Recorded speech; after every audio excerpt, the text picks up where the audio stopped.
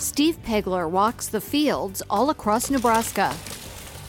From June until this time of year, I'm all over the place. I get to see a lot of the state that way.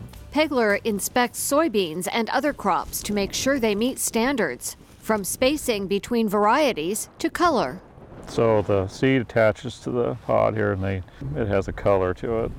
There's about 6 different colors, and that's an identifying characteristic.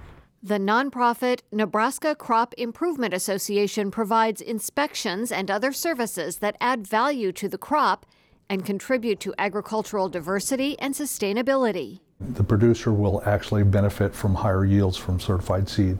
The NuPride Genetics Network was started by the Nebraska Crop Improvement Association to broaden the options. NuPride Genetics was formed so we can go outside and access and license other varieties.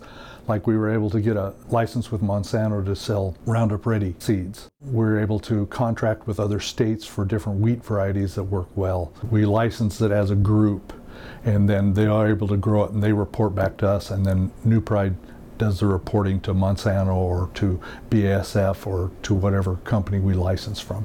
NuPride Genetics and the Nebraska Crop Improvement Association join forces with New Tech Ventures, the University of Nebraska, and Husker Genetics.